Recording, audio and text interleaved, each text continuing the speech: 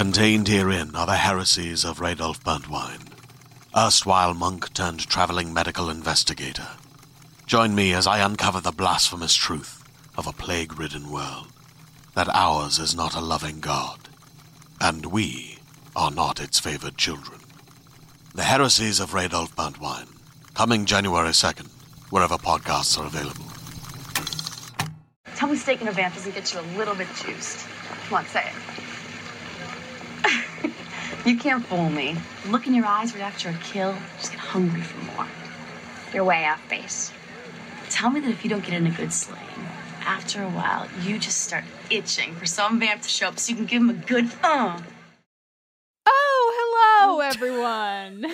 How do you do? What a time to be alive, and what an episode for us to discuss in just a few moments. Oh my goodness.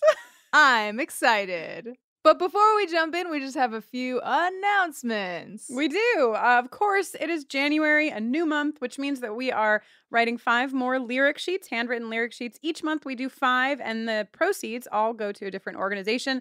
January, all of the money is going to Time's Up, a unified call for change from women in entertainment for women everywhere. I think it's thematic to the episode, too. Bad girls, nasty women. Did you watch the Golden Globes? Did you hear Oprah's speech? Did you see when Natalie Portman said all men? Oh, it was great. So you can go to bufferingthevampireslayer.com/greatergood. It'll direct you to the page where we sell those handwritten lyric sheets. You can get one for yourself. You can get one for maybe a woman that you love, a powerful, badass woman that deserves something good. You can get her one of these, and at the same time, you can also get all of us additional funding for this wonderful movement that has started that we believe in. You could also get one for your friend who's sort of the underdog, who nobody takes care of, who's like living in the motel, even though there's totally a guest room at the Summers house. Yeah, God damn it. Get one for Faith. She deserves something.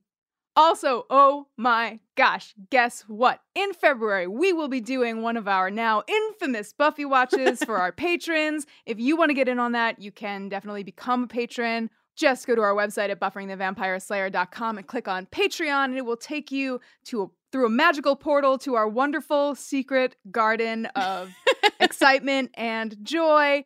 We'll be announcing the date and all the details soon, so join us and see you in February. Yeah, see you in February and every day until then. Listen, if you are so sad because you have just been wanting a Smash the Demon Lizard Patriarchy sweatshirt and they have not been in your size, don't fear. They are back in stock along with many other items. We have restocked the store after the holiday chaos, and so you can find a lot of things over there. Just go to bufferingthevampireslayer.com and click on shop. I want to let you know the Randy for Giles pins are not back in stock yet. We are working on it. The last pin company we used sent all of our pins to Australia, and they lost them forever, so we're working with a new pin company, and the pins will hopefully be back in stock within the month. We'll let you know when they get back. But there's a little button on the store page where you can click notify me, and many of you have. So if you are after a product that is out, just click on that little notify button, and then I think you get an email or something when the product comes back in stock. Whew. Okay, before we get into this episode, just want to warn you that Kristen got the chance to speak with Jack Plotnick, who, of course, you must already know, portrays Alan, assistant to the mayor, deputy mayor even? Deputy I think that's mayor, his official title. I believe. And she had an amazing conversation with Jack. He had so many fantastic stories, and really, really, really excited to share that interview with you later in this episode. Yes, and everything that comes before and after that interview is just Jenny and I losing our minds. So buckle the fuck up! I myself am buckled, so let us now advance directly and without hesitation into the episode. Bad girls, what you gonna do? What you gonna do when they come for you? Kill a man. Oh.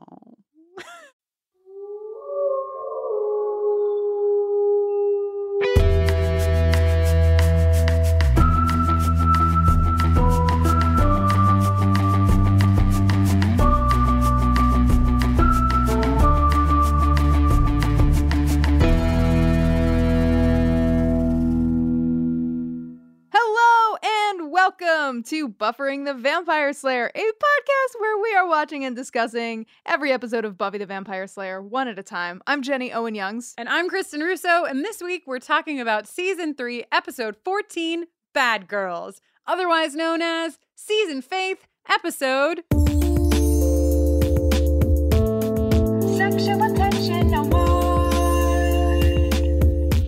Can't even get through the intro in this episode before we deal it out to those who deserve it. Yep, obviously it goes to Balthazar and the water. Just fucking kidding. Faith and Buffy.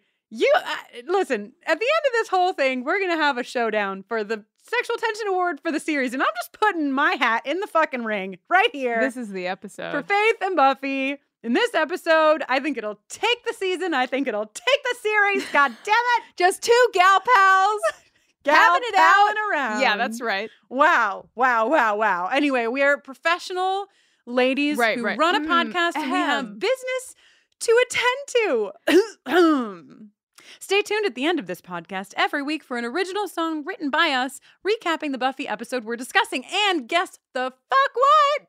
Somebody wrote in and was like, Kristen, maybe you should say fuck less because it's losing its meaning. And to that I say, I'm sorry, I can't. Not this week, Not anyway. today. Not today. Yeah, Jess Abbott is back with us this week again. Yes. Reprising her role as Faith in the musical universe of our show. Hooray! Jenny and Jess have been co-writing via Skype, and it has been a delight for me. I walk by and they're arguing about what other sexy innuendo they could put in the song. Right. It's been a hoot. It is. And so excited for you to hear it. Yes. Meanwhile, Bad Girls was written by Doug Petrie, directed by Michael Lang, and originally aired on February 9th, 1999. Wow, 999. Yeah, 999. Right. Yeah. Well, 299. Yeah. Okay. Yep, great. Bad Girls is the one where... Sexual Attention Award. Okay. We have a lot to say. We're not going to play the Sexual Tension Award jingle a third time, probably. But you think we have a lot to get out of our systems. Sounds like someone else I can think of. Wow. Yeah, that's right. I want everyone to know that if we were in a studio where I had a button that played the Sexual Tension Award jingle, you would be hearing it 1,000 times because it's my favorite joke. I keep stopping and looking at Jenny and being like, put it in again. Anyway, this is the one where Faith convinces Buffy to live on the wild side with fatal consequences. Thank you, IMDb, but you don't get it. You know what I mean? Yeah, this is also the one where Buffy and Faith are totally doing it, right? Yeah, right? Yeah. Oh, yeah. I mean, we open. Let's just jump right in because we have a lot to say. Oh, and not only do we have a lot to say, but as you probably heard in the intro, we also got to interview Jack Plotnick, who plays Alan. What a peach. So this episode is just going to be just full to its brims. We also have an installment of Kate Leth's Buffy Fashion Watch from which you may never recover. Yeah, it's true. It's warning, lies ahead, risky business. Is that the category that you would put Kate's fashion watch in? Yeah, that's where I'd put it. Okay, so we jump right into this episode with same time slaying. We know how Jenny feels about same time slaying. If you're gonna kick off this episode with anything, let it be a same time slaying. Let everybody be thrown to the ground in the cemetery at the same time. Vampire on top, mid-conversation. Faith cannot get over the fact that Buffy has never done it with Xander, and here's why. Let me give you a window into the mind of a Sagittarius. Hey, that's me. Faith is like, I had sex with Xander. If Buffy had sex with Xander, that puts me closer to Buffy. I like that analysis. However, I think Faith just brings it up because she wants to be talking about sex. Oh, but both.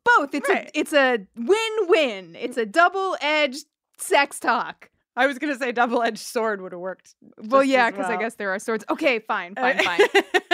So I wrote an erotic novel 56 seconds into the viewing. Are you ready? Great. I'm so ready. What are friends for? All this sweating nightly side-by-side action you never put in for a little after hours. I spelled that UNH.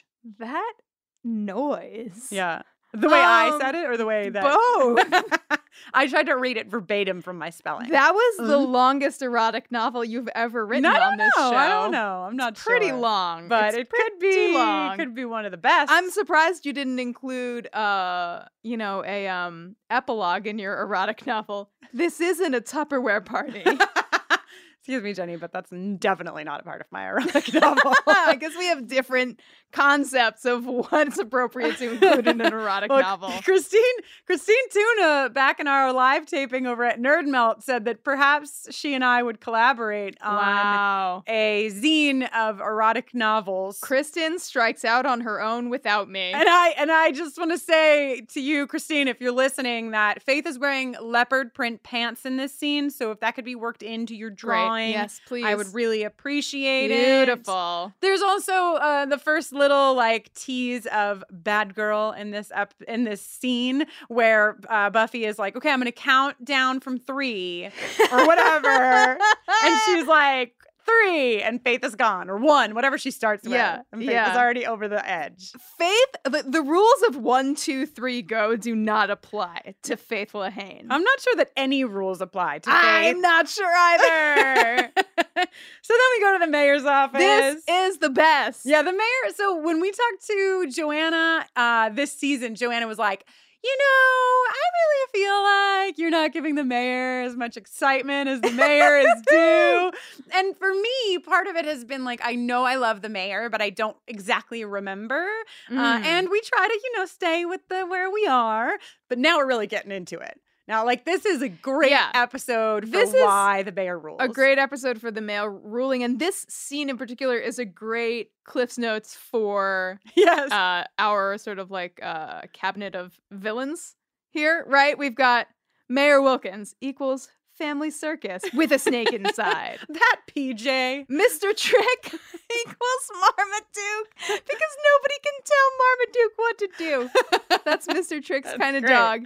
And Alan likes to read Kathy, which is so great. It is. It's so great. I have a question. Have the antibacterial wipes always been stored in the dark arts closet?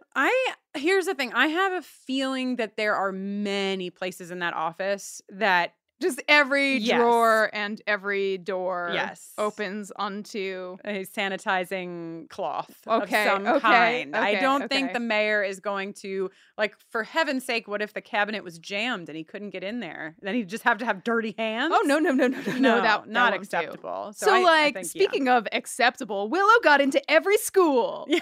It's funny. You and I were just talking about college applications, not apropos of this episode or really anything, but it reminded me of our conversation. Because you applied to one... I applied to one school. Do you know, like, did you apply to one school because you were like, I will go to the school or nothing? Or did you apply to one school because it was like $100 or $50 to apply and like that was your budget? It was like a little bit of both. There were sort of like 3 schools I was aware of that had a program that I wanted to get into, and one of them was a state school, which I had a better chance of being able to sort of afford or pay off over time. And the other 2 were like, $40,000, $50,000 a year. Right. So like those were deterrents. And of course the application fee was also a deterrent. Which is like really fucked up. That was kind of what our conversation led to when we talked about it the other day. I was like, because I applied to 6 colleges. That is so many schools, but also that's probably the norm. That's probably what it was probably maybe a little kids over the do norm these days. But like then I was like, damn, that's like it's like really messed up. I mean, paying for college in and of itself is kind of messed up, but paying to apply to the college, seems, it's almost as if this society that we live in is designed to keep more wealthy people at the top. That doesn't sound like a thing. No, that sounds... Speaking of classism, Cordelia is a piece of shit.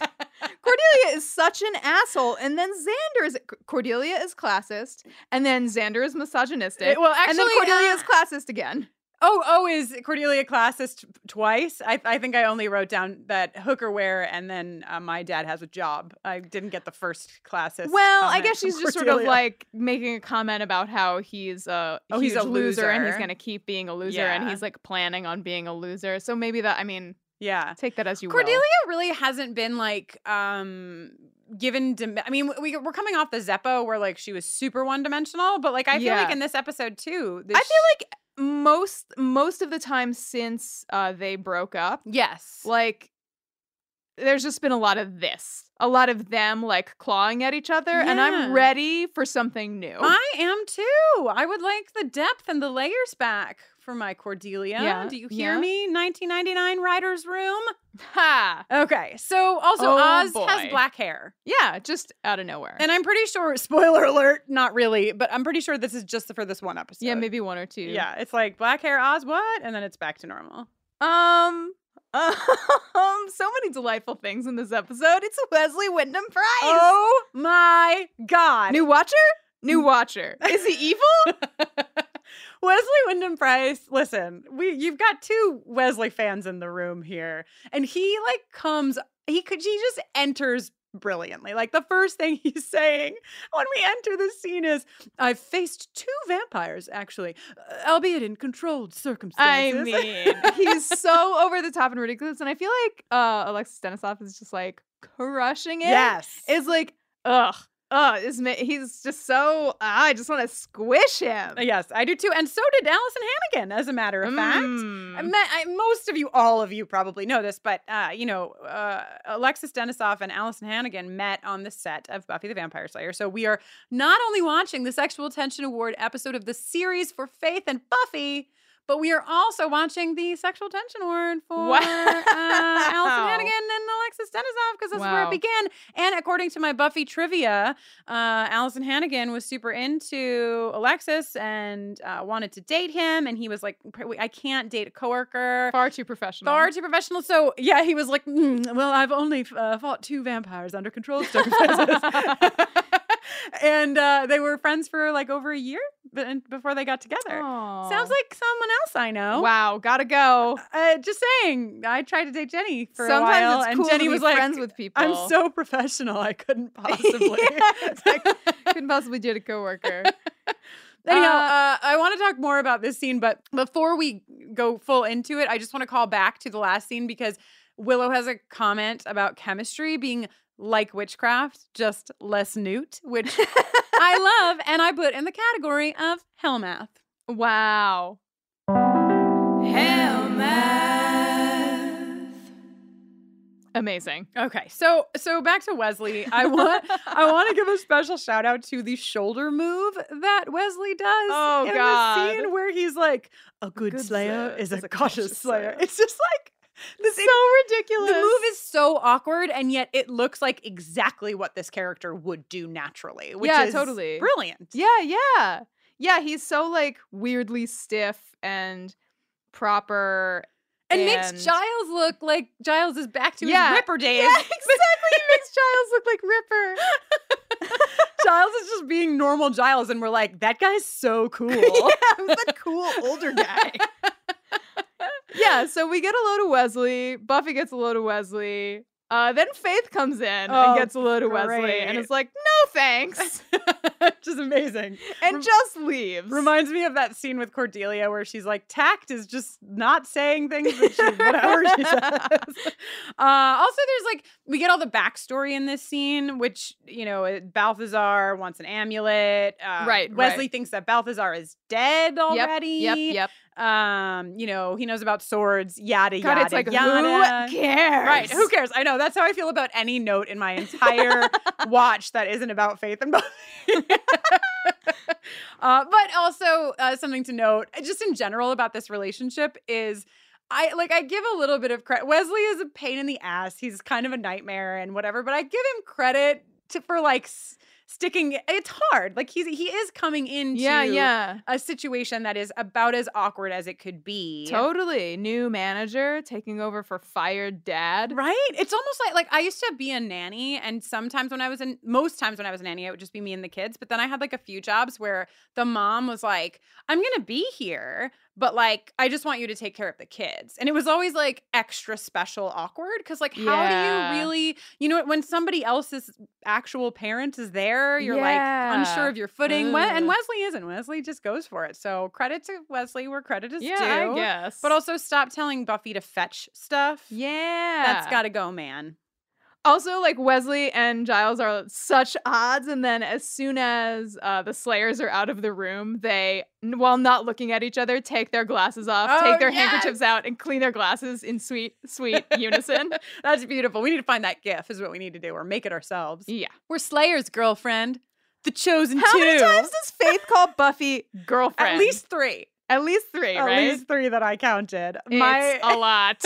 So this is outside school, and they're like talking about slaying. My main note is flirt, flirt, flirt, flirt, flirt, flirt, flirt. Because Faith is going hard. Tell me if you don't get in a good slay, after a while you don't start itching for some vamp to come by so you can get in a good again. So, yeah, here's this thing, right? Okay, so in like the Anne Rice Interview with the Vampire sort of universe, that's the first incident I'm aware of that like vampires feeding equals sex. Like that comparison is sort of like made obvious. Right. And I feel like this episode is sort of clubbing us over the head with, at least from Faith's perspective, slaying is like sex, which it's been hinted at with like Hungry and Horny Right. I in mean, previous episodes, but this episode, they are going hard. I feel like that's the seed of this episode, is that the writer of this episode was like, hungry and horny. That's what I'm going to use, because it's used over and over again to underline the fact that what Faith is after is, and this is complicated. So I wanted to talk a little bit about the song anyway, like the creation of the song for today's episode, and you'll hear it down the line. First, you're going to listen to us talk about Buffy and Faith doing it for a while. But when we were conceptualizing the song, it was like, we want it to be about like bad girls, because there's the through line of the episode that's sort of like sexuality, right? That it's this is not just 2 queer women reading between lines here. These are the lines. Like this is straight up what's happening. And so there's that line, which is like, oh, it's like it's different, and it's not the norm, and it's ladies wanting to kiss ladies. It's dangerous, like Dark in the Shadows, like the like pulp lesbian novels, right? Sure. And there's a part of that we love, but it's lined up with Faith also breaking a bunch of other laws and rules and what have you. And so when we were conceptualizing the song and having initial conversations around it, I was like, well, this is tricky, because like we want the song to be all sexual innuendo, but then it's like, is the message, because the message of the show is like, you can't cross those lines, and the show means that you can't cross. You can't kill a man. You can't kill a man. But because it's laid over this parallel of like Faith's desire for Buffy, the message of like, well, you can't go too far with that because you'll cross a line, is super complicated. And I don't think that, I mean, maybe that's rose-tinted glasses of me to not think that was intentional. I mean, not intentional, but like, I think that what it is that our common perception of sexuality when it isn't heterosexuality is like dark and dangerous, especially in like 1990. I mean, still today, but 1999, like it was still like, do you talk about it? Do you not? Like that kind of a vibe. So it's interesting to me, and I love it. I love that it's like not right over the head and you're like, oh my God. But I also feel like there's complicated stuff that happens because of that overlay. So I just wanted to say that. Yes. You know what I want to talk What? Wait. Stop. Think. No. It's a manhole. Tight space, no escape, 6 against 2, not unlike 3 against 1. And there might be more, so come on. You're just gonna go down there. That's your plan. Who said I had a plan? I don't know how many's down there, but I want to find out. And I'll know when I land. If you don't come in after me, I might die. I don't know how many's down there, but I want to find out. And I'll know when I land. And if you don't come in after me, I might die. Hop. Listen. Yes. There's so many, like, I just want to I want to print out the script of this episode and frame every page of it and hang it all over our house. Yeah, out of order. As the other person who lives in this house, I'm in. Yeah, so this is the scene where Buffy is in the crypt. She's like, got the amulet. And then she's like, oh no, men are coming. And so she jumps into the crypt. And while they're looking at her, she pulls the cover over her head, but no one notices. And then Faith is there. Faith is just like 4 paces behind her. Faith was like, I'm not coming. Just kidding. So then we go to Wesley and Giles again. I do like the cutaways to them, like sort of. Right. Oh my God, Wesley reading like Giles' early Watcher's diary entries where he's like, oh, this girl butchers the English language and she's insolent and da-da-da. Yes. Now, okay, so. Oh my God. So the girls. Are you about to talk about what I think you're about to talk about? I am. The girls jump down the hole after each other or whatever. Then they're in this fight. And they're fighting what do you call these guys? Medieval times vampires? Yeah, but they have a name, Illuminati. Medieval times vampires? Aren't they like, okay. Illuminati, I believe. Illuminati, not to be confused with Illuminati. Okay, medieval times vampires, they're fighting them. And like Faith is like up against the wall and she, oh my God, something's gonna happen. So Buffy throws the stake across the room and it's like... Oh my God. I can't. Jenny, do you need to take a time out? I'm usually fine, but this is too much. Jenny's legs are like crossed. And then like if you put your right leg over your left leg and then take your right foot and tuck it behind your left foot so that it's like wrapped around itself. That's how she's sitting right now. Wound up. Literally. So anyhow, Buffy throws the stake and it's like, whoo, whoo, whoo, and it stakes the vampire. And then there's this close up. Now you listen here. If you missed this, you gotta go look at it. You have to go back. The way she looks at Buffy. The fucking like eyebrow raise of thanks. And perhaps of I'll be thanking you later. Do you think? You know what I mean? Jenny, do you think that you would be open to us each trying to recreate that look, that face? Absolutely not, under no circumstances. God, come on. What can we get them to do? If our listeners do something for you, will you do this for us? No. Seriously, nothing. No, I am Buffy the Vampire Slayer. I am not Faith the I Vampire just want Slayer. you to like try to recreate the There's face. no recreating it. It is a isolated. It's like fucking Halley's Comet, except way more rare. And you just have to accept that. Just a regular person like myself can't fucking wake up in the morning, brush their teeth, and then try to make that face. That's exactly the fun of it. So don't worry, everyone, because I'm married to Jenny and I can get her to do anything. And we'll be both trying to recreate that look for our social media accounts. I hate you and I want a Good divorce. business people would say, if we reach 6,000 Twitter followers, but not us, we just want to have fun. Yeah, we do. Except I don't want to have that particular kind of fun. Well, you're going to have it anyway. I know. Yeah. Today's episode is brought to you by Regal Cinemas. If you're anything like me, you deeply enjoy going to the movies. Going to the movies is probably among my top 3 all-time activities. I love seeing films on the big screen. I also love being around other people who are watching the same movie with me at the same time. And of course, I love eating giant buckets of popcorn. If you feel the same and you like going to the theater, Regal Unlimited is something that just makes sense. Regal Unlimited is the all-you-can-watch movie subscription pass. It pays for itself in 2 movie visits. You can see any standard 2D movie anytime, no blackout dates, no restrictions. When you want to watch a movie in 4DX or IMAX or RPX or ScreenX, there's so many ways to watch movies these days. Your Regal Unlimited membership gets you into those premium experiences at a reduced cost. And with Regal Unlimited, you don't only save money on the tickets, you will also save on your snacks. And as previously mentioned, I love snacks. The only thing that can make me love a snack more is saving money on buying a snack. Members get 10% off of all non-alcoholic concession items with membership. Regal Unlimited, all you can watch movie subscription pass. It pays for itself in 2 visits. So if you're planning to see 2 movies this month, join Regal Unlimited and sign up now. You can sign up in the Regal app or on regmovies.com/unlimited. Sign up for Regal Unlimited using code BUFFERING and earn 10% off your 3-month subscription. Please let us know about all of the movies you see and how the popcorn is. Hey there, this is Justin Bartha. I made a funny new podcast, King of the Egg Cream. It has the greatest cast in the history of podcasts with actors like Louis Black. I'm torn by my feelings for 2 women. Bobby Cannavale. You can eat it Or if someone hits you, you can put it on your cut. Melanie Linsky. I wonder what these marvelous things are that look just like boiled chicken feet. Jason Ritter. I can break things and pick locks and kill people. Michael Stuhlbarg. The whole point is to inspire people that they should make themselves better. Ari Grainer. No, don't whet its appetite. What are you, an idiot? Me, Justin Bartha. That's not just any egg cream, that's a Lemke's special. And all narrated by the hilarious Richard Kind. This is the story of Harry Dalowitz and how he rose from nothing to become New York's King of the Egg Cream.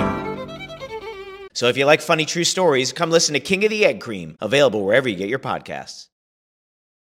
Okay, so then Buffy gets drowned again. I hate it when they drown me. Hate it when they drown me. It's nice the way they edit it too. They kind of do that same slow-mo that they did in the end of season 1, you know? So you're like, oh, right, flashback. Right. Oh, no. Yeah. And then tell me you don't get off on this. It's just like they're in the middle of stuff. Like, this is not the time. Faith? Faith, I think, busy. believes it to be the... Yeah, I guess Faith is this is precisely the time. No, we should talk about Faith in a general way. We totally should, because, I mean, there's so much to say, of course. In particular, I'd like to talk a little bit about some of the conversations that we were having with Jess Abbott while we were writing the song. Jess brought to our attention, the idea that sort of like, once Faith is on the scene, everyone's like, oh, now Buffy, like sweet golden Buffy, can like go to college, can go away, can do whatever she wants. Faith obviously doesn't care about her own life. She can just become the Slayer in Sunnydale now. Like, Faith dropped out of high school. Faith will do whatever we say. Yeah, and Faith is still living at a motel, and she's a child. Like, that's, I think, teenager. That is what Jess said. Like, Jess just like casually said those words. Like, and she's a child. And Jenny and I were like, yeah.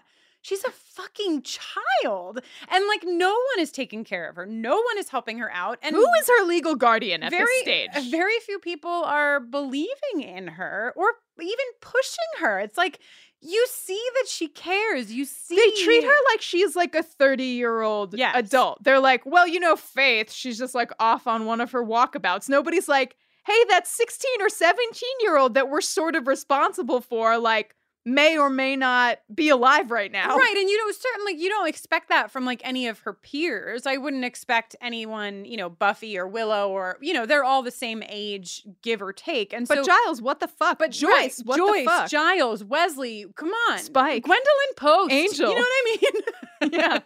Right, Spike and Angel.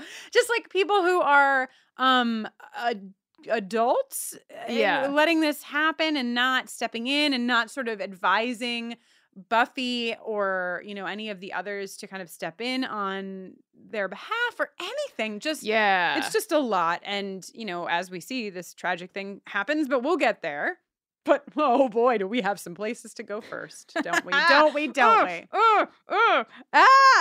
Science class. Science class. So there's a few things. First of all, the concept of the honor system test, the teacher's leaving them alone for no reason, and is other than so that Buffy can leave class. We did if you're a patron of ours, you know that we do Buffy watches, and for all of our patrons, and the most recent Buffy watch that we did was for Bad Girls, and I think I remember somebody in the chat, so we watched the episode all together with anyone who's in our secret Facebook group, and somebody in the chat, I remember saying something like, well, that teacher's got a cigarette to smoke. Like, classic move where the teacher's just like, get me the fuck out of here. Give these people, like, they didn't, like, the teacher didn't care at all if they cheated or not. She was just like, bye. Yeah. So Buffy's going like on and on and on and on and on and on. Yes. I want to say something about this because I know once we get past Buffy going on and on, Jenny's going to spiral. There's no turning back. Yeah, right. Jenny's just going to be sucked out of the door.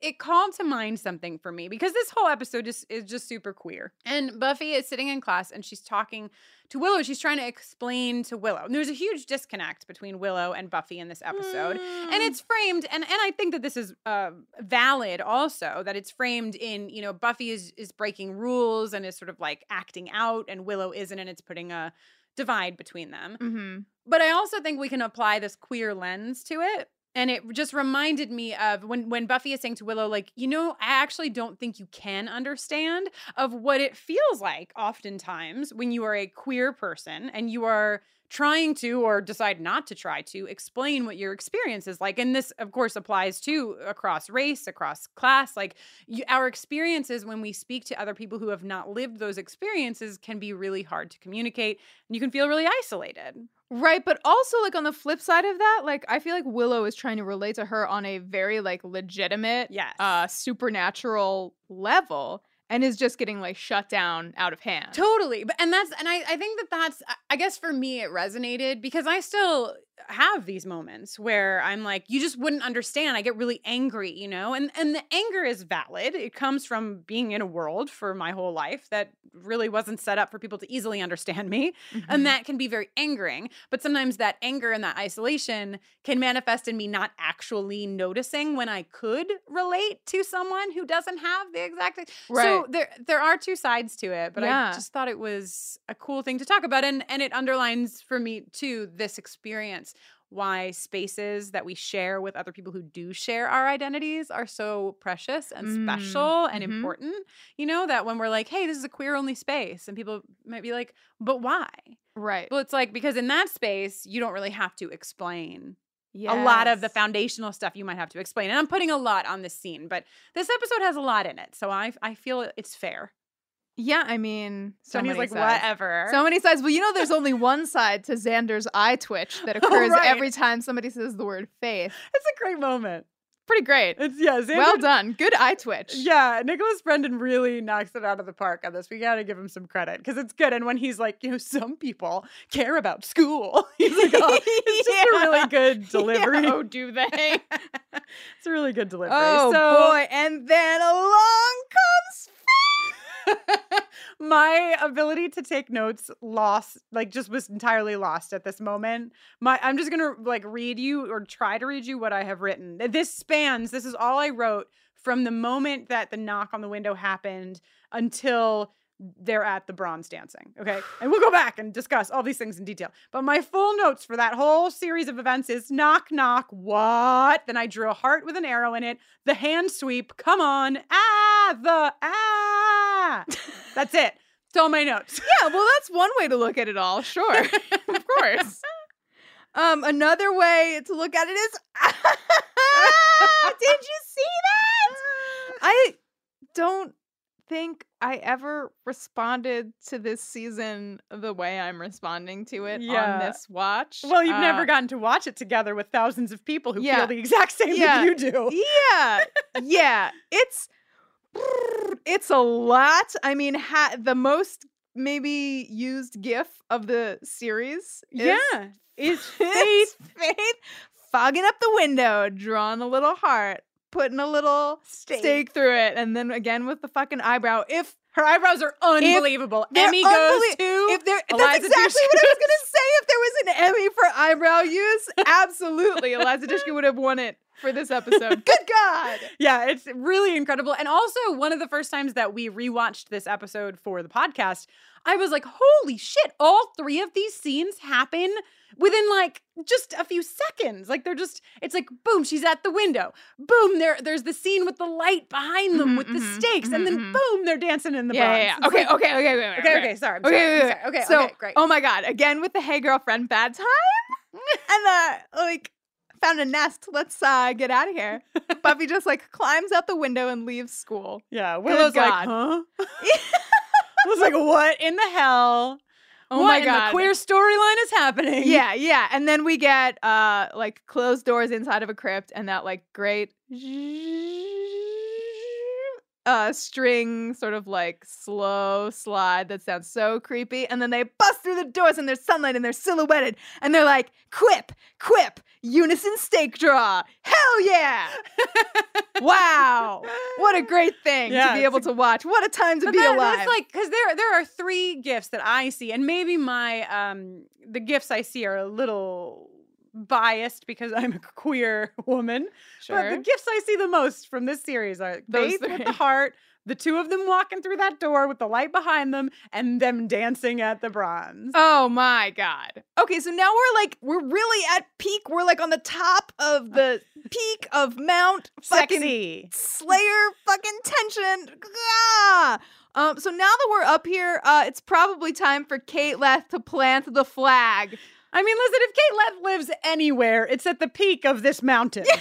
So we just asked Kate for just a regular fashion watch. Kate, can you give us just something, just a fashion medium watch, whatever you think. And Kate delivered the following to our email inboxes, and we're deceased. This is the ghost. We are the ghosts of yes. Buffering the Vampire Slayer. Yeah, sounds Killed a lot like by Buffy Fashion Watch. Yeah, just a little more opaque, but really the same deal. So you've been warned. This may be the last Buffy Fashion Watch you ever hear because it may kill you dead. It may. Here we go. It's time for our friend Kate to give you the Buffy Fashion Update. Hello and welcome to Buffy Fashion Watch. There's so much to say, I don't know where to start. With Faith at the windowpane drawing a heart, her nails, her expression, the thumb ring she wears, the way she delights in Bee's curious stares, the snakeskin, the pleather, the black denim jacket, her grin stealing weapons and causing a racket, those dark crimson lips when they're not painted brown, beguiling her partner to take on the town. Poor Buffy, sweet Buffy, entranced by her looks, is dressed like she'd rather be drowning in books.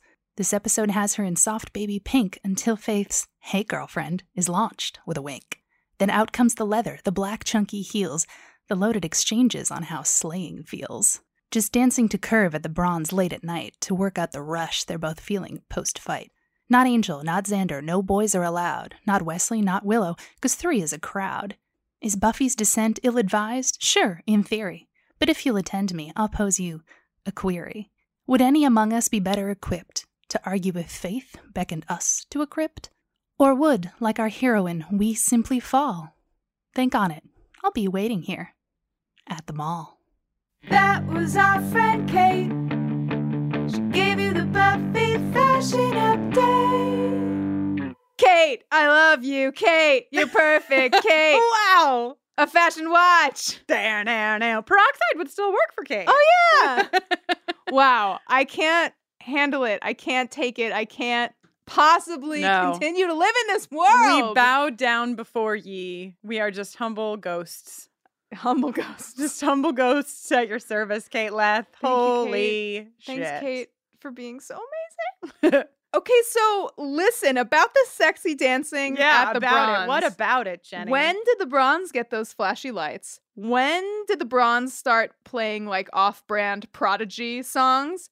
And when did the Bronze acquire this like pod of very hygienic dancing boy bots that swarm around Buffy and Faith? Somebody tipped them off to this episode. They were like, "Hey guys, there's gonna be some girl-on-girl dancing." So that's definitely the most dancing that the Bronze has seen. Yeah, I mean, we've seen some sexy dancing, but that's like the highest energy sexy dancing. Yes, for I mean, sure. I think it might be the only strobe light we've seen at the probably Bronze, right? Yeah, I feel like it never gets above mid-tempo in the Bronze. Right. You know who never gets above mid-tempo? Angel. Is Angel. Who like walks in and looks at what's happening, and I just would like to frame that moment as well. Yeah, it's very like, I seem to have stumbled into a parallel universe. He's like, all of my senses tell me that something is happening here, and yet I know that couldn't be happening here. And then Buffy sort of like goes over to Angel and jumps on him, wraps her legs around him. And she's like, don't worry about all those boys. Ugh, boys, gross. And then, as if that wasn't enough of a party at the Bronze, oh, look, it's Wesley. Oh my God. And Wesley is like as flummoxed as Wesley could possibly be. He doesn't know what's going on. No one is telling him anything. Buffy's like, oh, the amulet, just give it to this guy. Which, Wesley, why do you give it to him? You don't even know who he is. He doesn't even have the choice. She takes it out of his jacket and hands it to Angel. Yeah, I guess that's true. But you'd think he would be like, I mean, Wesley doesn't have the power of as we see really soon. Right. Like he does not have the spine. But you'd think he would at least ask the question. Well, it all happens so fast. It does. He's very confused. He's in a youth culture environment. Buffy Oh my runs God. over to get Faith, pulls her away, and what does Faith say, Jenny? Oh my God. She says, call me, and while pointing to every boy 7 times, which is so great. So great as she's pulled off the dance floor. And then we meet Balthazar, who it turns out is alive, and his head minion is Vincent Vaughn, the medieval times vampire. Right, totally, 100%. Balthazar is, most known for his famous line, "That's my amulet!" He loves to scream various things. He does. So Balthazar is a villain that sits in a jacuzzi of hot boiling liquid that people spoon over his body, which is certainly he's related to the Master. I will tell you that right now. They're cousins. Similar. Oh yeah. Their mouths are very similar. Are bad. They are he bad. Also has what somebody in our Buffy watch dubbed mutton chomps, which are like teeth, sort of, where like mutton chops would normally be. It's horrible. Just horrible. He's a very, very specifically horrible demon.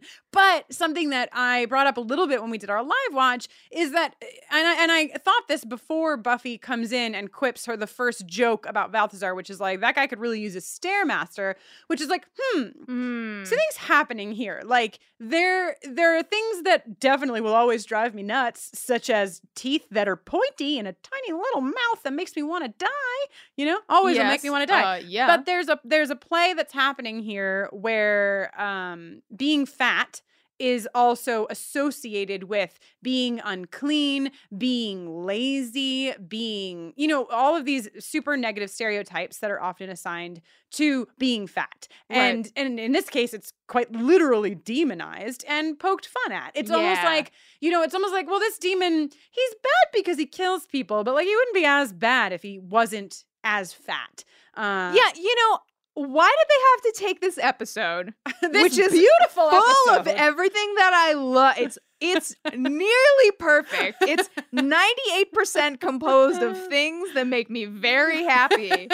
But then there's this sliver of fat shaming and cruel stereotyping. Yeah, it's not great. And it's also something that I think goes very unnoticed, which is why we want to call attention to it. Right. That you're sort of like, the guy, like he's sitting in that tub and he's and like I think a lot of people's minds are not trained to be aware of what's happening here because the fat shaming is a thing that happens, but it's also something that's really perpetuated by the media. The media is a big hand in giving us, joke after joke, character after character. Sure. That does these kinds of things. So it's certainly not isolated to this episode of Buffy by a long shot. But because it's here, we see it. To note it. We note it. Now, Balthazar, so Buffy and Faith see Balthazar, and Faith is like, this would be better if we just had. Oh, look, a bow and arrow store. It's like a sporting goods store? It's a sporting goods store. And Buffy's like, if only they were open. And Faith's like, they're open for me. Guitar solo. The music is like, boom, boom. Criminals doing criminal things. Yeah. And Faith introduces Buffy to one of her most memorable philosophies. Yes. Want, take, have. And Buffy's like, oh, I get this. Want, take, have, get arrested? And Faith's like, no, you're doing it wrong. You're doing it all wrong. So also Faith has a great line in this scene. The cops show up and they're like, oh shit. And of course Buffy's like just terrified. Of course. Faith is scared, but Faith is quipping. Faith is like, God. It's like Buffy to demons is Faith to cops, Like she's just amazing. She's just full of quips. Faith never quips at demons. No, does she? She's got all the quips in her heart for all the cops in the land. Yeah. She's not having it. Oh my God. The cops like spread him, and she's like, you wish. Yeah, and then I like him. He's butch. Oh yeah, you like butch things? Yeah, great. Just Then so the cops are taking him downtown. They're like, "What are you girls loading up for on your arsenal for your girl gang?" Yes, this is great. So I'm reading our secret Patreon people do wonderful things, and we've mentioned before they have a book club, and the first book that they're reading for their book club is a book called The Power, where suddenly women develop this electrical current that they can discharge through their palms. And it's, you would imagine what might happen to the power dynamic in the world if that happened. Right. So just watching this scene reminded me of what I'm reading in this book, where they're like in the back and the cops are like, "What are you, one of those girl gangs?" And they're like, and Faith is like, "Yeah, we're called the Slayers." And they're like, "Ha ha ha." And then the girls are like, "Zap," Or in this case, "Foom." Yeah, and I would like to give a particular jingle to this moment, Jenny, because I think that our Slayers, as the white male cops chuckle to themselves about the silly girl Slayers in the front seat, and they say, "Ha ha ha, zap." I think they're smashing something. The patriarchy!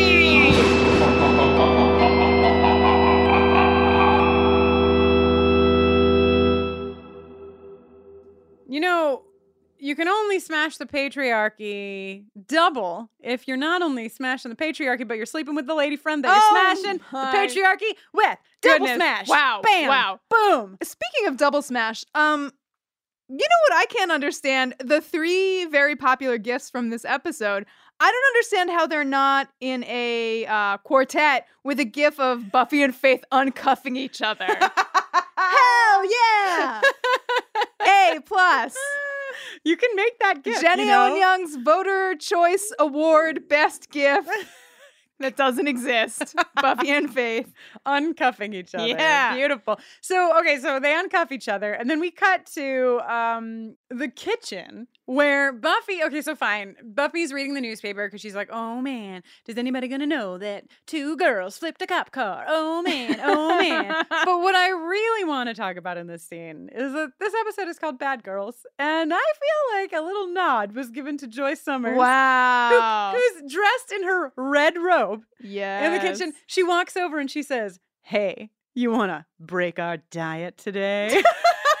I just thought it was really funny and sweet and wonderful that Joyce got to be included in the Bad Girls Club. She just wants to make some naughty waffles. Don't we all? Don't we all, Joyce? So then we get to see the mayor taking a quick photo with the Boy Scouts. Yes, and he says they're so cute I could just eat them up. Great. Shortly before, Vincent Vaughn, the medieval times vampire, stumbles out of the liquor cabinet. Yes. And tries to kill the mayor. Right. And there's a moment in here that Jenny has noticed, and probably most of you have noticed, but I hadn't noticed it until this watch. So we're going to get to Alan. Obviously, we're going to talk to Jack Plotnick, and we're going to talk about Alan in detail. But this moment that happens where Alan is standing in the corner and the guy has gotten in that cabinet somehow, and the mayor's like, "I just can't imagine how he would have gotten into that cabinet." And Alan is like flummoxed and flustered. Yeah. And I always thought it was just a little bit more unclear as to what was happening with Alan's character. But now I feel like it really feels like Alan is having second thoughts and looking for a way out. Yes. So just noting that, pointing it out. So Willow made a protection spell that smells nice. It's so sad. But Buffy doesn't care because she's too busy with her new friend Faith. Yeah, it's really sad. Willow can't come. Poor Willow. And Faith barges in and is like, "You ready, B? I'm here in my puffy vest. I'm here looking like Faith." And Willow is so sad. And the last little moment of the scene of is Willow being like, Stupid. No. Willow. Give Willow her jingle. She deserves it. She's gone through a whole episode of being ignored. Who knows the square root of 1225? Willow, who's gentle of heart and nimble with a hard drive. Willow, Willow, Willow, Willow. I don't understand why Willow and Buffy and Faith can't all go do stuff together. What are you trying to and say, hang out. Jenny? One is blonde, one is brunette, and one is a redhead. It only makes sense. What a great spin-off series.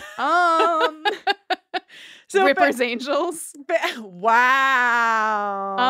Copyrighted. It's copyright. Yeah. That's how you copyright something, right? You just say copyright on your podcast. Faith has another line here. How do you feel about getting some ribs after God. She's like, hey, I don't know if you remember, like what she means is like, I don't know if you remember what I said back in like earlier this season about like getting hungry and horny. But like what I'm saying is like, do you want to eat some ribs? So like what I also mean is like, do you want to do it? Listen, yes. Okay, also her new like the continuation of this thing that's where Slayers are like, I love a weapon that I have to load repeatedly with one projectile at a time. Faith's new camouflage compound bow. Yeah, it's cool though.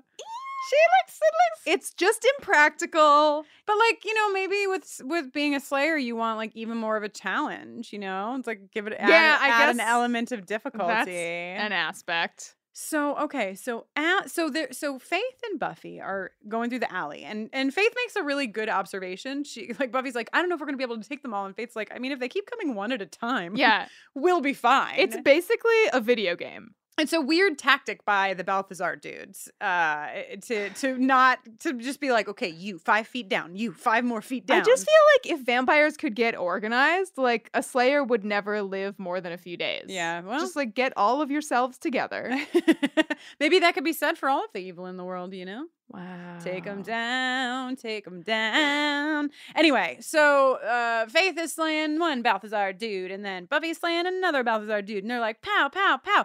And then they round the corner, and this is really important, the details of this scene, right? Because they've established a pattern. They're right.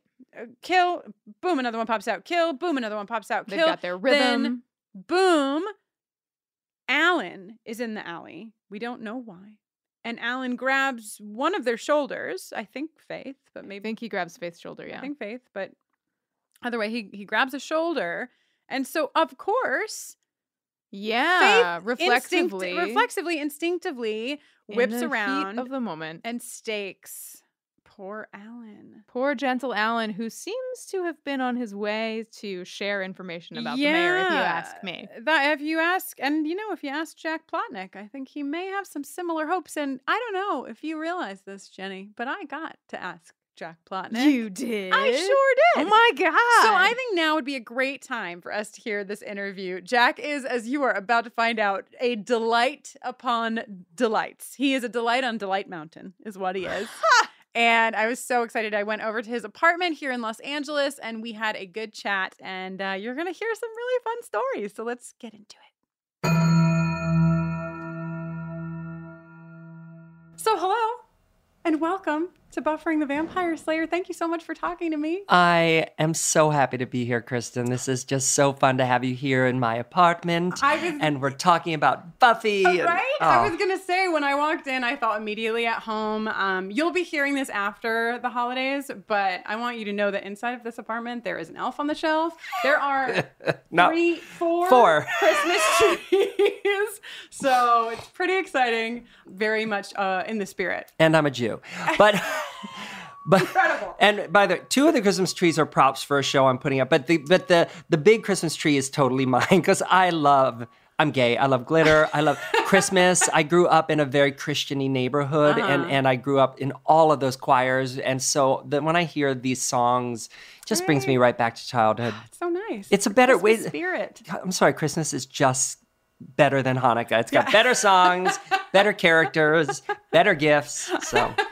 Anyhow, So I'm Jack Plotnick. You're Jack Plotnick. Yes, and I portrayed the deputy mayor of Sunnydale. A character beloved to my heart and to so many people. That is so sweet of you. It's beloved to my heart too. I treasure the memories, and to me, it was a huge honor. Yeah, huge. Yeah, I mean, I can to be see on the why, show but... and to have a role where, I had some little impact. Yes, I think it's a pivotal role. It's a role that people remember. Well, it's the only Is it the only human that a Slayer killed? I believe so. Yeah. Certainly the first big one. Some of the lines are wiggly, but this is, I mean, that is right. That's the plot line, especially of this episode is, wow, we've crossed a line, Faith specifically. But let's start at the beginning. How did you wind up? Start at the very beginning. I queued you up for that. I have a beautiful voice. So how did you come to the show? Well, I had just arrived in LA only about maybe a year or two earlier, and I think this was probably the first dramatic series I booked. So that was a really big deal for me. Yeah. Honestly, when I got the audition, I did not know the show. It had only, I wasn't watching a lot of TV at the time, and it was just not on my radar. But what was very exciting was that it was a drama, and it was a really classy casting director, and I was super excited to go in. And when I booked the role, I was over the moon. Yeah. When I arrived on set, it was a very strange thing to walk through Sunnydale and not know what it was. And P.S., by the way, later I became the hugest Buffy fan. So just know, to me, it's top 3 greatest shows of all time, to me, in my opinion. But anyway, so I'm walking through Sunnydale, like, having no idea what this place is, And one thing I remember is one of my first sort of reactions to being on the set. I think it was the school set. I was walking through the hallways and just noticing that the sets were not very expensive, and it almost looked. And not to put it down, but it almost looked like kind of like my high school musical sets where like kids kind of painted on bricks. Yeah. But what the show was so smart about is that they didn't overspend on the sets. Like, for instance, I did Glee a couple years ago, and they throw money into the fire with those sets. I mean, it's stupid how much money they put into those sets. They build them like they're a real place, and you don't need to do that. And what Joss was smart about in putting on the show is that he didn't overspend the sets, because what he did was he got the very best lighting designer. And it's really the truth about film is it's so much about lighting, and that lighting guy knows what he's doing. Wow. And so they were smart about that, because it's all about the lighting and not the sets necessarily. So some of that caused more questions in my brain. First of all, you said top 3. Buffy is one of your top 3 TV shows. Number 1 is Mad Men. Number 2 is Breaking Bad. Thank you very much. That was my exact question.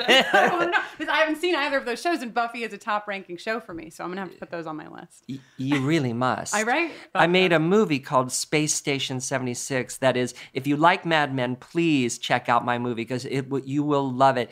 It stars Patrick Wilson, Matt Bomer, Liv Tyler, Jerry O'Connell. It's set in the future as we had imagined it in the 1970s. Wow. So you're on a space station, but everybody's wearing polyester and smoking.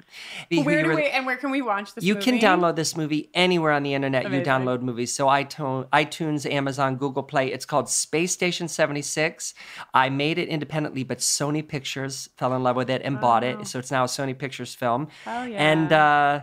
And it's my baby. I worked 10 years to get that on when screen. did it come out? And it came out beautifully. I got some beautiful reviews. It came out in 2014. Oh, so pretty recent. Yeah, amazing. Yeah. So tell me, I mean, this is you kind so of getting back this, to Buffy, yes. Well, you kind of answered this next question in just talking about your own work and stuff. One of my questions was, did you watch Buffy? Were you a fan? Yes. And are you a fan of fantasy, horror, that genre in general? Okay, so very first thing I fell in love with was Carol Burnett's shows, and that's what got me. Is probably why I'm an actor today. That and Saturday Night Live and this concept of comedic sketches, but. At the exact same moment, I was sitting alone in my kitchen every night watching Star Trek, because no one in my family wanted to watch it. And then the movie that I saw more times in my life than any other movie is Empire Strikes Back. And it hit me right at that sweet spot. Right before puberty, I believe is the moment that is, well, boys at least, you get the most obsessed about something, because you haven't discovered sex yet, but your brain is like going crazy, right? So fell in love with Empire Strikes Back, memorized it. So anyway, point is, I was always kind of into these two worlds of comedy, but also science fiction, fantasy. I'm a huge fan. Look, if you love Harry Potter, read the Christopher Pullman series of The Golden Compass, because it is Harry Potter for adults. So so obviously I love fantasy and sci-fi. I got into the show the season that Glory arrived. And I fell in love with the show and with that actress. And you know, it's funny, the real actress's baby is in my movie. Oh my She plays the baby in my movie. She was so lovely to lend us her baby. But she's a wonderful talent. And anyway, just crazy fell in love with the show. And then I had to go back and rewatch. And then, of course, when my friend Tom got on the show, then that just made my head explode. So that's a question that I have. We put to Twitter that you were going to be on the show. And so they had some questions for us. Oh, I love that. Alexandria from Twitter wrote in and said, did you have a role in getting Tom Lenk on Buffy, or did you meet after you'd both been on the show? Well, I wrote the role of Andrew and created it for him, and then I cast him. No, I had nothing to do with it. Breaking. Yeah, nothing to do with it. You know, I have good taste and they have good taste. So Tom and I were friends, and he got the role of the vampire, and it was adorable. And then they liked him so much they brought him back for Andrew, which is incredible. And he's so lucky and so talented. And you all are working together now, currently. You just had a show in December. Yes, yeah, we just did a holiday show, and I'm in a lot of we make videos together where we're arguing, because we love to argue, so we often, if we have a good argument, and we never really mean it, we'll go, oh, we should film this. This is a good argument for your Instagram account. And, he'll call me and say, oh my God, I'm wearing a cardboard dress. Can you come over and film me in it? I'm like, sure. So yeah, he's one of my closest friends, and I adore him. Yes, we're very excited to get to his part of the show. Yes. Around the bend. Yeah. So let's talk about Alan, shall we? Why not? First of all, this is a Twitter question as well from Fozzie. Fozzie wants to know the backstory. If you made up a backstory for Alan, there's a lot going on, and you know there's only a few appearances of Alan, but there's a lot between you and the mayor, and in general. So did you make up a backstory for Alan? Did they give you a backstory? What I do is I just feel like there's a quote from John Lithgow. They said, how do you prepare for a role? And he said, I read the script. And so I think that me and a lot of actors, what they'll do is they just use their own life, and they just anything from their life that is appropriate to the character, they hold on to, and anything that isn't, you let go of. And you arrive on set, I arrive on set and I play the circumstance of the scene. And, Joss is such a good writer. It's not like you need to do a lot of work to figure out why the characters are behaving the way they're behaving. It's clear that, and honestly, it's been a while since I've watched these episodes, but, I think Alan's a sycophant, and he's very needy for approval, and wants to rise up in the world, and is willing to break laws to do it, and to work for people who don't necessarily obey the laws. So anyway, to me, that's really delicious and rich and interesting. And so I don't really need to know like what my character had for breakfast, or or what, what his grandma's middle name is. Not that if you like doing that, feel free. But I try to keep acting really easy, really fun. I actually teach an approach to acting that's based in love and not fear. And I have a free ebook that I share with actors, because it's kind of my hobby is to give back to the acting community. But also, it's on my website, which is jackplotnick.com, and the free book is called New Thoughts for Actors.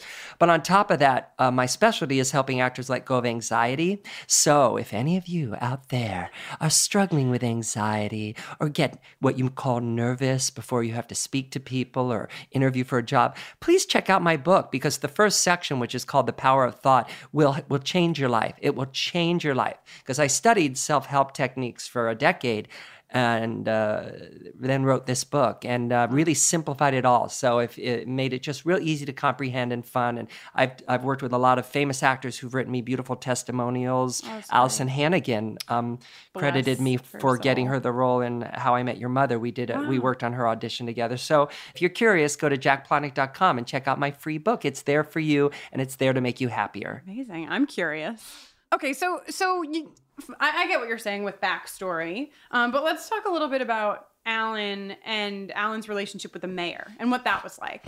Were you playing something in those scenes? Was it? I'll tell you, it wasn't hard to experience what Alan was experiencing in those scenes, because I was a huge fan of Harry's. And here's this actor walking on set with this incredible career. I'm also come from the musical theater world, and he is, he's a legend there. And so really, I just used what was happening, which was I was new to drama acting on film. I was a huge fan of Harry's, and I just took him in and learned from him and felt in awe of him. And I just used that because it just was very appropriate to the scenes. And what he was doing was so powerful. I mean, the way he was kind on the outside, but you felt that intense power and foreboding on the inside. And you felt it on set. He's a very talented and powerful actor. And there wasn't much I had to do except just respond to what was in front of me. Mm-hmm. Now, what was it like getting the call when you're reading the script that you're going to die? I mean, I can only guess that I was bummed. Because, to me, I'm sure my first thought wasn't, oh, cool, I'm the first human killed by a snake. I think I was probably just like, oh, darn. Right. Darn it. I want the work. I didn't want to die yet, and because I was loving doing the show. Yeah. Yeah, and I can talk about that day on set if you want. I would love to hear about it. Well, I mean, that episode more than any is the most strong in my mind. And that's the episode we're talking about today. Yes, good. Mm-hmm. Yeah, so I remember I arrived on set. It was the first time I met Sarah Michelle.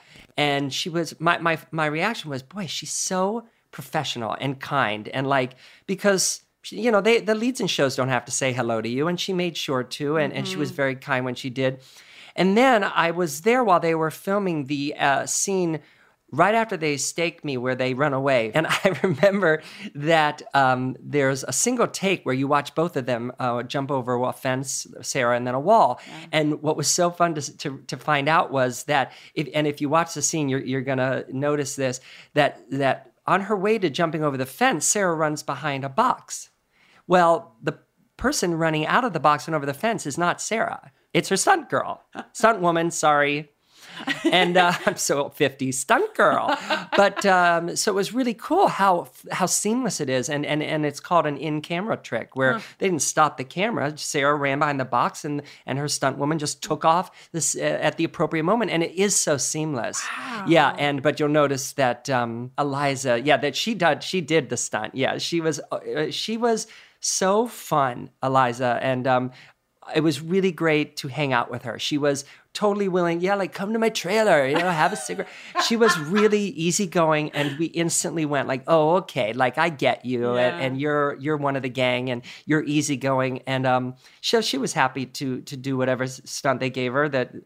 And then wanted me to talk about the death. Yeah, I would love to hear about what transpired, how that was for you. So, at that age, you're just happy to do anything. And I remember they said, okay, so you okay doing the stunt? I was like, sure. And they're like, okay, so they put this pad on my back. It was it wasn't a pad as much as a piece of plastic, to protect my back. And they go, okay, so when we yell action, throw yourself against that dumpster and fall down. Okay, so that's it. That's all they said. Your full direction. Yeah. Yeah, and I mean, around the same time in my life, I did a commercial. They were like, run into that sign with your face and fall down. You're like, okay, but I need to figure out how. So I did it, and I probably got stunt pay each time I did it. I don't remember, but it hurt. That hurt a little, but it was more exciting than anything else. And then came the shot where they staked me. Okay, that really hurt. Really? They don't tell you that. Those, they said, don't worry, it's a tractable stake. They showed me it. Sarah was really sweet. She's like, see, here's how it works. They were like, action and stake. And I was like, oh. I mean, I'm not acting there. That stake hurt. Because I guess even if it's retractable, the force of it is still hitting you in the chest. Yeah, and of course I had something to protect me, but it's still, you're being punched in the chest. Yeah. But still, I don't remember having anything other than just excitement and a little bit of surprise at how much that hurt. So anyway, then Joss came on set for my death. And that was the first time I met him. And it was really exciting that he had come to set specifically to come down to watch the death and make sure that he was happy with it, I suppose. And I can't remember if he told me to or the director, but they said, have some blood in your mouth and let it come out afterwards. And I think I was the one who decided I'll be trying to talk and let this blood drip out. And so we did the shot, and I die. And I'll never forget it, that after they said, okay, cut, print, that's a wrap, Joss came up to me and said, that was a really terrific death. And, you never forget stuff like that. Yeah. And I do. I love that scene. it was a satisfying end to my character. Yeah. And I mean, that image, even when you search the character's name, Alan, like the first image you see is that like blood coming out of your mouth. I really enjoy the specific thing that he's trying to say something. I find that really unsettling to watch. I don't know, and and we don't really know. I don't think we ever know actually why Alan was in that alley when he got staked. That was he going against the mayor? Was he sneaking out to like find someone to go tell on the mayor? Was he working for the mayor? Right. Was he trying to meet a date? Would that be your preferred? Yeah, that's the backstory. You don't know, but I mean, I have my guesses, and I think he was ready to switch sides. Oh, that's heartening in today's day and age to hear. Yeah, because you can see that it's never really in his heart he wants out. Yeah. You know, those last couple office scenes, he don't want to be there. Yeah. I have one last question for you, and that's like a larger question, which is you were the assistant to the mayor. But if Alan was the mayor, what kind of mayor do you think Alan would have been? You know, Alan is such a pushover, I would guess. That I don't think he's inherently evil. I think he is opportunistic, meaning I think if someone had said, if you let us drill in that nature preserve, we're going to give you all this money, and it's going to, I think he maybe would have been convinced to do little things like that, little evils. But I don't know. I think he was a pretty good guy. And I think all it would have taken is, the ladies' Commerce Club to come in and say, we need a new veterans hospital and orphanage. And he would have been like, here you go. I got the money from drilling in the nature preserve. A complicated mayor. How do we know to like him or to not like him? Yeah. That's incredible. I cannot thank you enough for what a joy. What us. a joy. Thank you for having me. Yeah. And it's been so fun for us to get to interact with the fans. Something that I didn't ask you, maybe one quick thing before we go is, have you had experiences with the fans of the show? Do you do cons, or did you used to do cons? Or I was never invited to a con. What?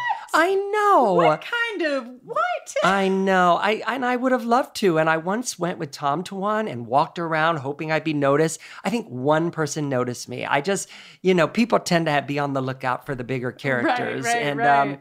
So I never, but I love anybody who loves the show, because we're all really a brotherhood, not just of people who love the show, but who have the same ideals, who care about the same things, who care about empowerment of women, who care about bringing down the patriarchy, people who have imagination and creativity and who can look at things in a heightened way. In other words, if you're able to understand these and understand the lessons he's teaching in these first few seasons before it became more serialized, then you're really a person who is able to see the bigger picture in a healthy way, because you're not just everything's black and white.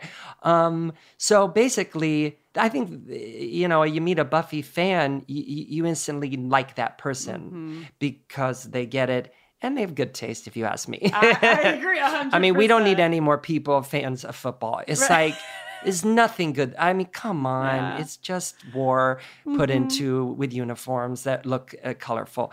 But it's still that, yeah. With you 100%. Yeah. So Jack for mayor.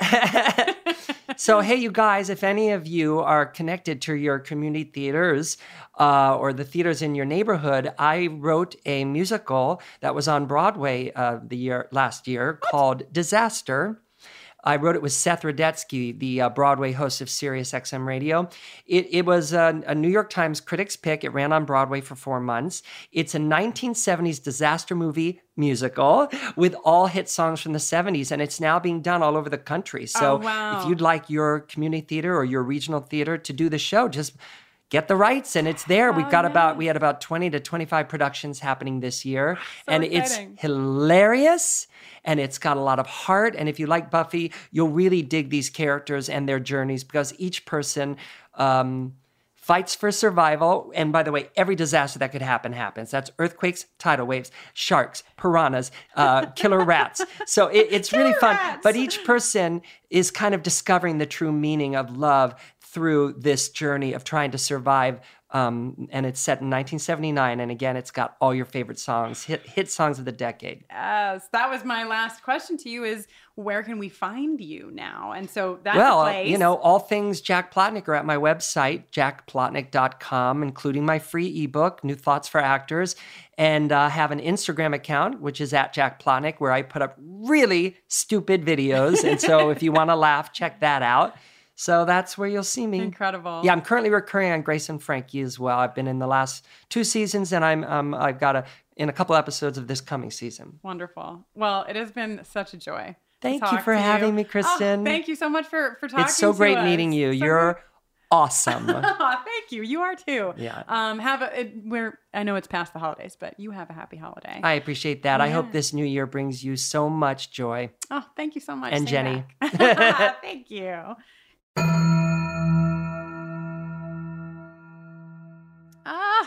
Oh my God, what a dream.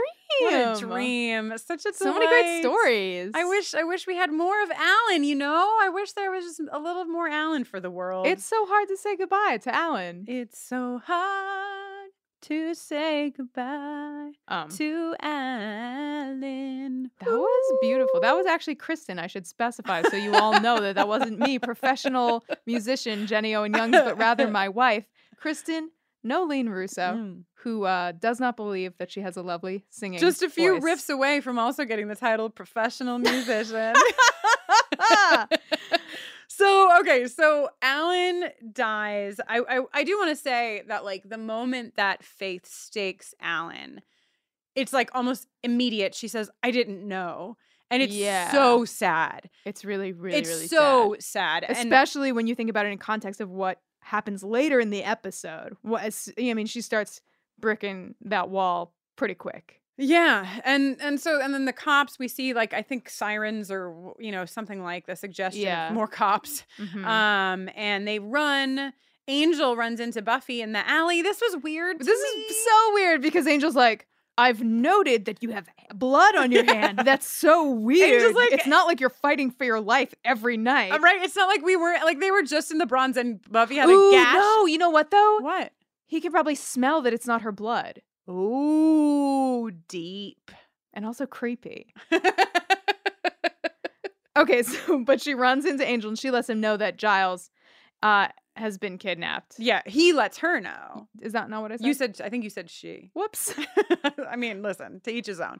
But yeah, he lets Buffy know, and then we get this last moment of this scene where Faith comes back for a last look at Alan. Yeah, it's very sad. And then luckily, we get a little comedic relief because Giles and Wesley are with Belle. They're very different. They have very different hostage styles. They sure do.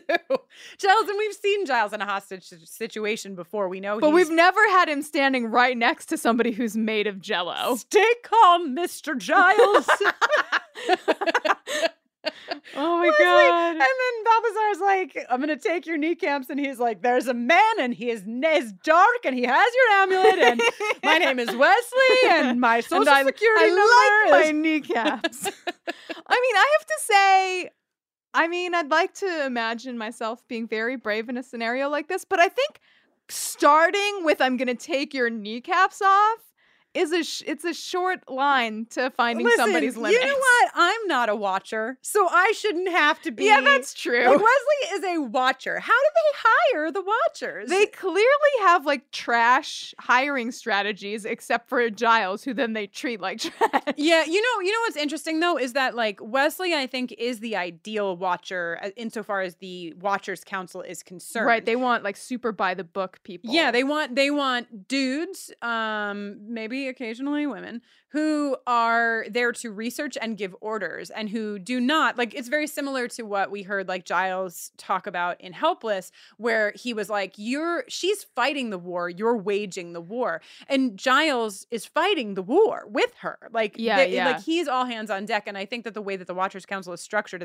nobody's supposed to get dirty in the Watchers Council. Right. It reminds me of a structure that I can think of that also fights wars. Jenny, you keep talking about these things that are definitely made up, right? The ability to understand them, but we don't. No.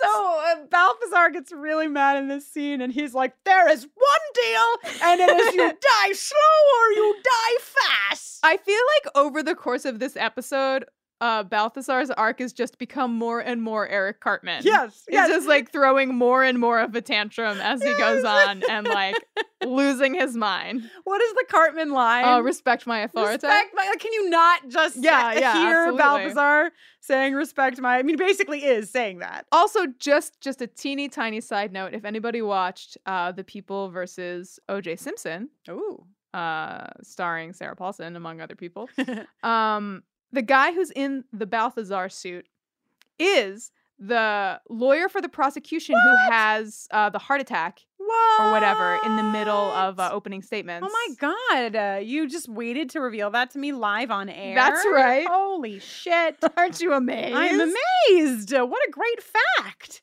I thought so. Anyhow, then Angel's fighting and Buffy's fighting and Wesley is like, my Mr. Giles still. And then they... Also, one of the medieval times vampires has a bleach job that's like has 1.5 inches worth of dark roots grown out, which feels like a weird choice for medieval times vampires. Yeah, well, and also comes back to a question we asked and discussed multiple times early in the season, which is, do vampires have hair that can grow? Yeah. Still really not answered because he could have just dyed the tips. Still a mystery. Could have just dyed the tips. So they electrocute Balthazar, and Balthazar has this like really classic horror film moment where he's great. Like, so well delivered. Yes, he's totally dead, and then he's like eyes open. And now I just want to point out again that his relation to the Master seems apparent to me. He has been electrocuted, via his and mouth suddenly shape. We see. I think the Master might have gotten his mouth electrocuted. Oh, that's where that fruit punch came from. I'm just saying.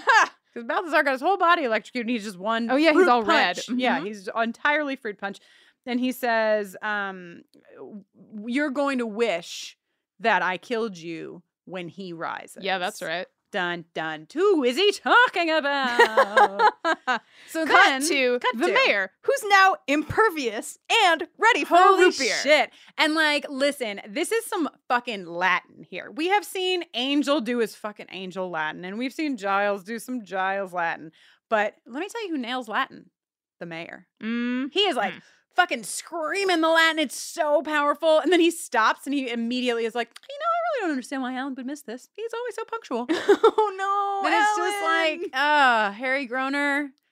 Man, what a great actor. Yeah, he's what amazing. An incredible actor. So wonderful. And then and then we see what all that Latin did. You know, Latin can do a lot for people.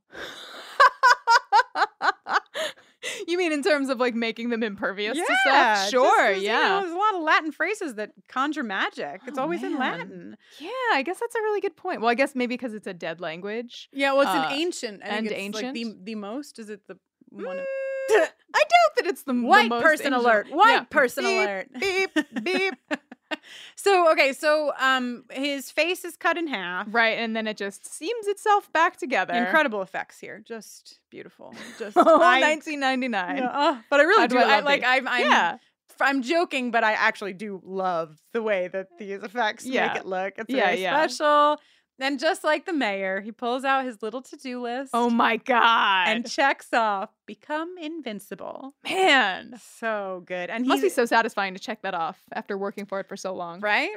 And then this, right? Oh, because those items on your to-do list that like take many steps to get to, and you're like, oh, this is so frustrating. Yep. Yeah. Mm-hmm. So the one thing that I want to point out of this scene too is just Trick. We haven't really talked about Trick a lot because he's been like, similarly to Alan, he's been sort of like assisting the mayor and hasn't had like too many main plot lines. But there's this great moment between the mayor and Trick at the end where the mayor laughs, and it is like this maniacal laugh. And you see after he's been sliced in half and then is like, who's for a root beer? And like he like skips out of frame.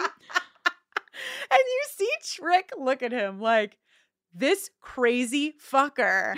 I love it. You know? He's like, this guy's out of his fucking mind. And I'm having a blast. Yes, I'm so into it. So totally. I like that. I liked sort of like this little bit more of an establishment of their relationship that happens in that tiny moment. Yeah. Then cut to exterior blinking motel. You know, the last time we were outside of this motel, a piano was gently tinkling in the background, and somebody was like, I really can't stay. But Buffy, it's cold outside. But now things have changed. Now, sometimes in a young woman's life, she must wash the blood out of her tank top in her dirty motel sink. I'm gonna wash that blood right out of my tank. You know? That's Yeah, what she's and then- humming to herself. And then maybe you're doing that, and your friend on her way home from church stops by. God, this is such like a recurring theme. What is Buffy's outfit? I just like every time she shows up at the motel, she's dressed like an old church lady. And I just like, I mean, I think as Kate pointed out in her beautiful poem, Yes. they really go hard in terms of like, what does Buffy wear compared to what Faith wears in this phase, and then in this phase. Yes. And they're like really hitting it hard, like, Buffy just went to church. Yeah. And Buffy prayed is for your mortal back soul. to being a good girl. Yeah, exactly. Boring. Yeah. Boo. Bring bad Buffy Kill back. a man. Kill a man. Jenny means have gay sex. It's all very the metaphor is complicated. very mixed in Flawed, this episode. really. Yeah, it's really. I wish I had been in that writer's room. I might have been able to help him along a little bit, but I'm a woman, so. Stay out. Maybe you can get the coffee. So we see that Are you upset because of the towel rack? Is that what it is? Because I understand that towel rack is rough. It goes from big to small, and Faith was like the towel rack. The towel rack was on the wall when Faith got to the motel, and Faith, having like not had a lot of life experience about how things are, she was like, well, it's big at the top and it's small at the bottom, so I will put one of every size towel to match. It's just like this tiny upside down Christmas tree of towels. Yeah, that is not the most upsetting thing in the scene, but it's up there. You're right. Force fields have been fully engaged. Yeah. And Faith is only showing Buffy her hard Faith shell exoskeleton. Mm-hmm. And she weighted the body. Weighted it, dumped it. And then we get like the most chilling, like it's advancing. And you see Buffy, like when she gets there, she's like, I'm here to help. Yeah. And then their very last back and forth, which is like, you don't get it. Mm-hmm. You killed a man, and Faith returning with, you don't get it. I don't care. Right. Fucking credits. Yeah. It's really dark. And it's like, obviously this is self-preservation for Faith. I think that it pulls out something that's very important between Faith and Buffy. They behave differently.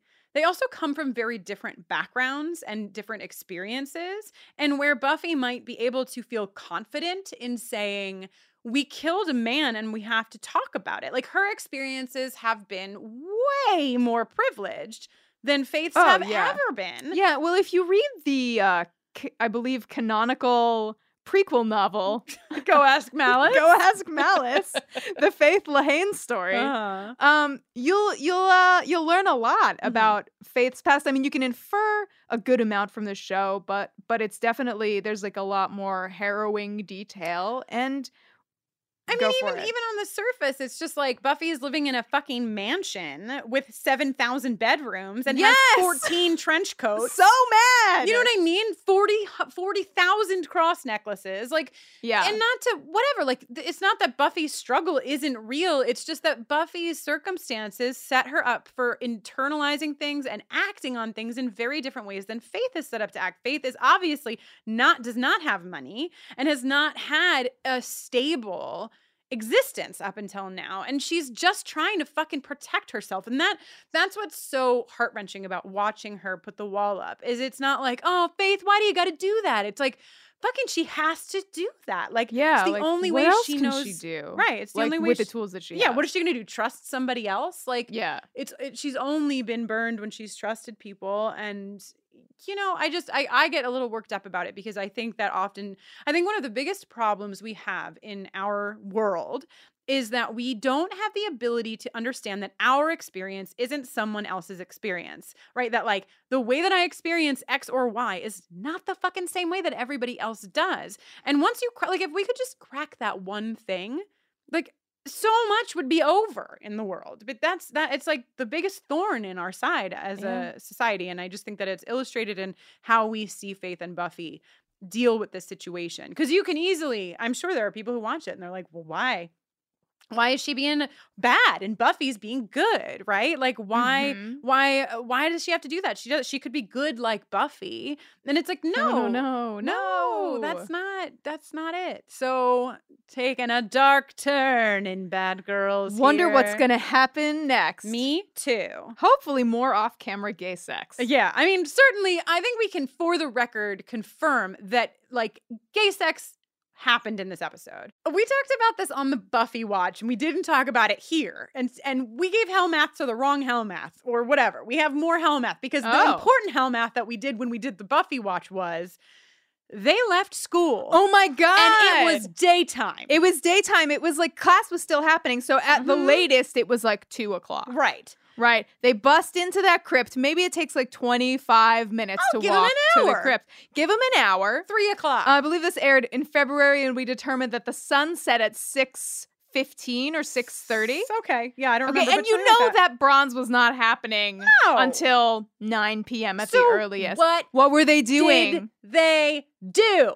Maybe allot an hour for ribs? Motel 6. I say Motel 6. Yeah, Motel 6. So are you saying Motel 6? No. Oh, I was saying sex, but... Motel 6. That's the song. I hope you liked it. I liked it a lot. That's my song. Jess and Jenny wrote one, but I also wrote one. Mine just goes, Motel 6. Yeah, Motel 6. Vote for your favorite on Twitter.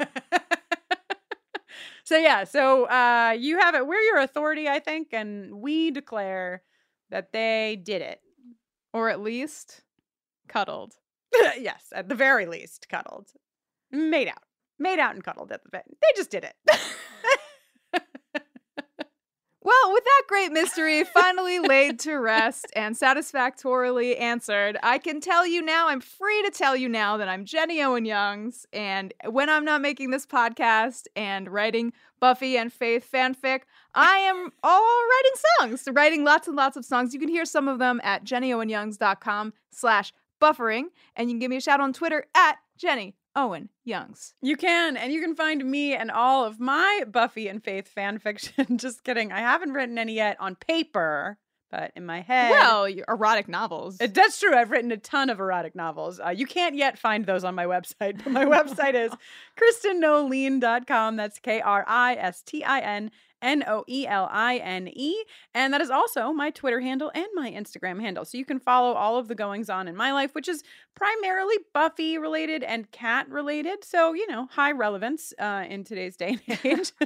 You can also learn more about my work with LGBTQ communities and their families over at everyoneisgay.com and mykidisgay.com. And I also wanted to mention today that I run a series with Autostraddle, which we've mentioned various times on the podcast, called Getting in Bed with Kristen. It happens most Thursdays at 3 p.m. Pacific time on Autostraddle's Facebook page. And it's a series where I give advice. It's also a series where I have some really fun guests. I've had Tegan Quinn from Tegan and Sarah. I've had Jen Richards.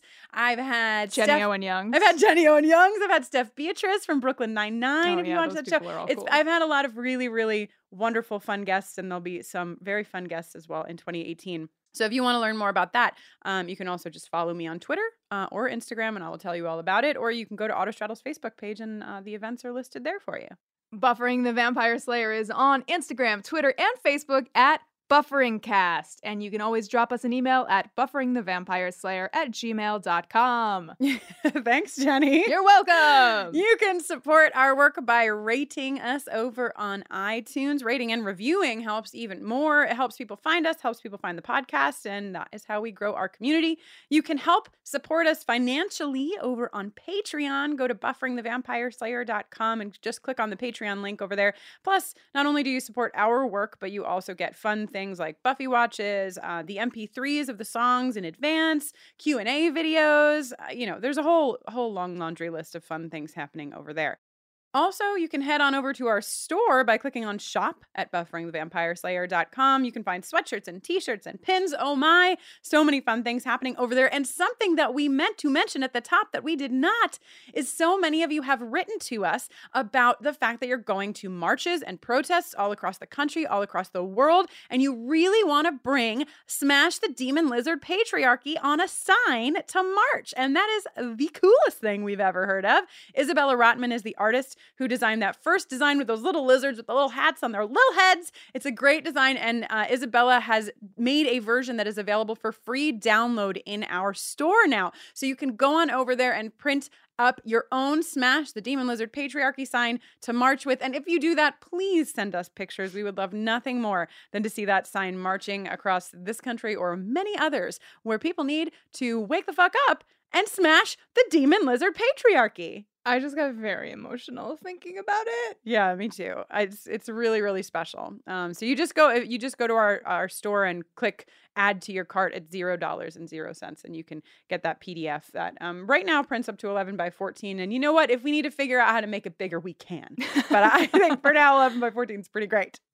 Also, if you do want to get a handwritten lyric sheet from this month's batch, you can do that over at BufferingTheVampireSlayer.com/greatergood while they last. The organization we are donating proceeds to this month is Time's Up, which is, of course, a new unified call for change from women in entertainment for women everywhere.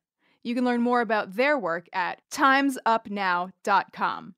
Stay tuned after the howl for me and Jess Abbott duetting like no two Slayers have done before. Well, I think two other Slayers have maybe duetted to a similar degree. Yes. Fascinating. Well, till next time. Woo! Cow pals.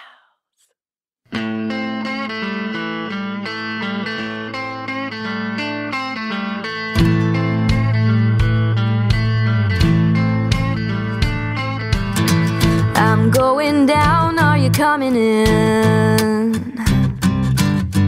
There's two of us and a ton of them.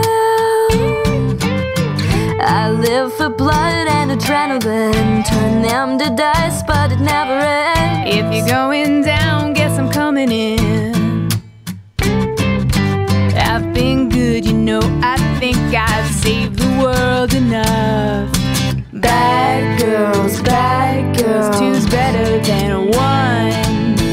Bad girls, just trying to get some. If you don't enjoy the work, girlfriend, you're doing it wrong. Bad girls just wanna have fun.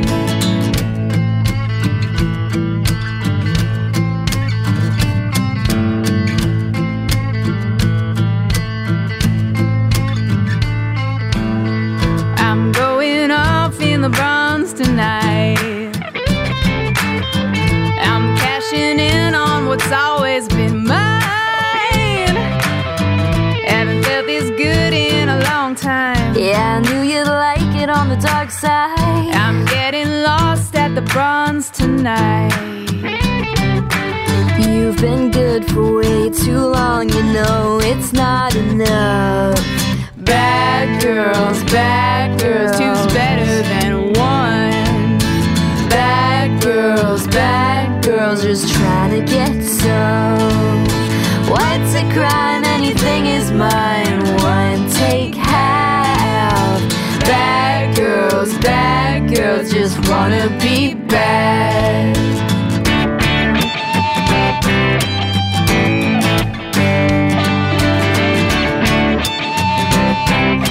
Bad girls. Bad girls.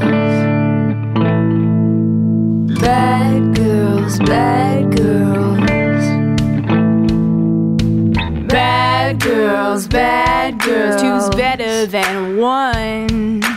Bad girls, just trying to get some.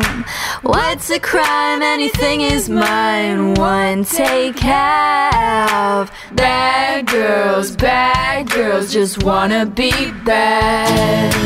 Bad girls, two's better than one.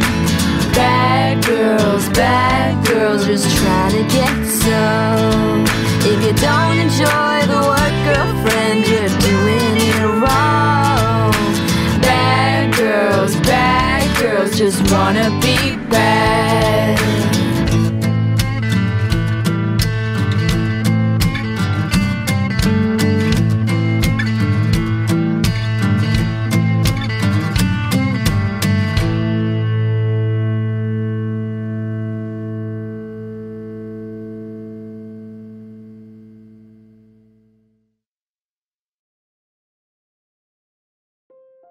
Hi, it's Jennifer, a founder of Go Kid Go and a mom to 2 kids.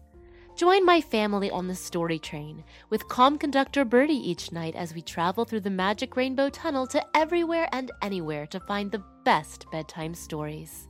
Search for Story Train on Spotify, Apple, or wherever you get your podcasts.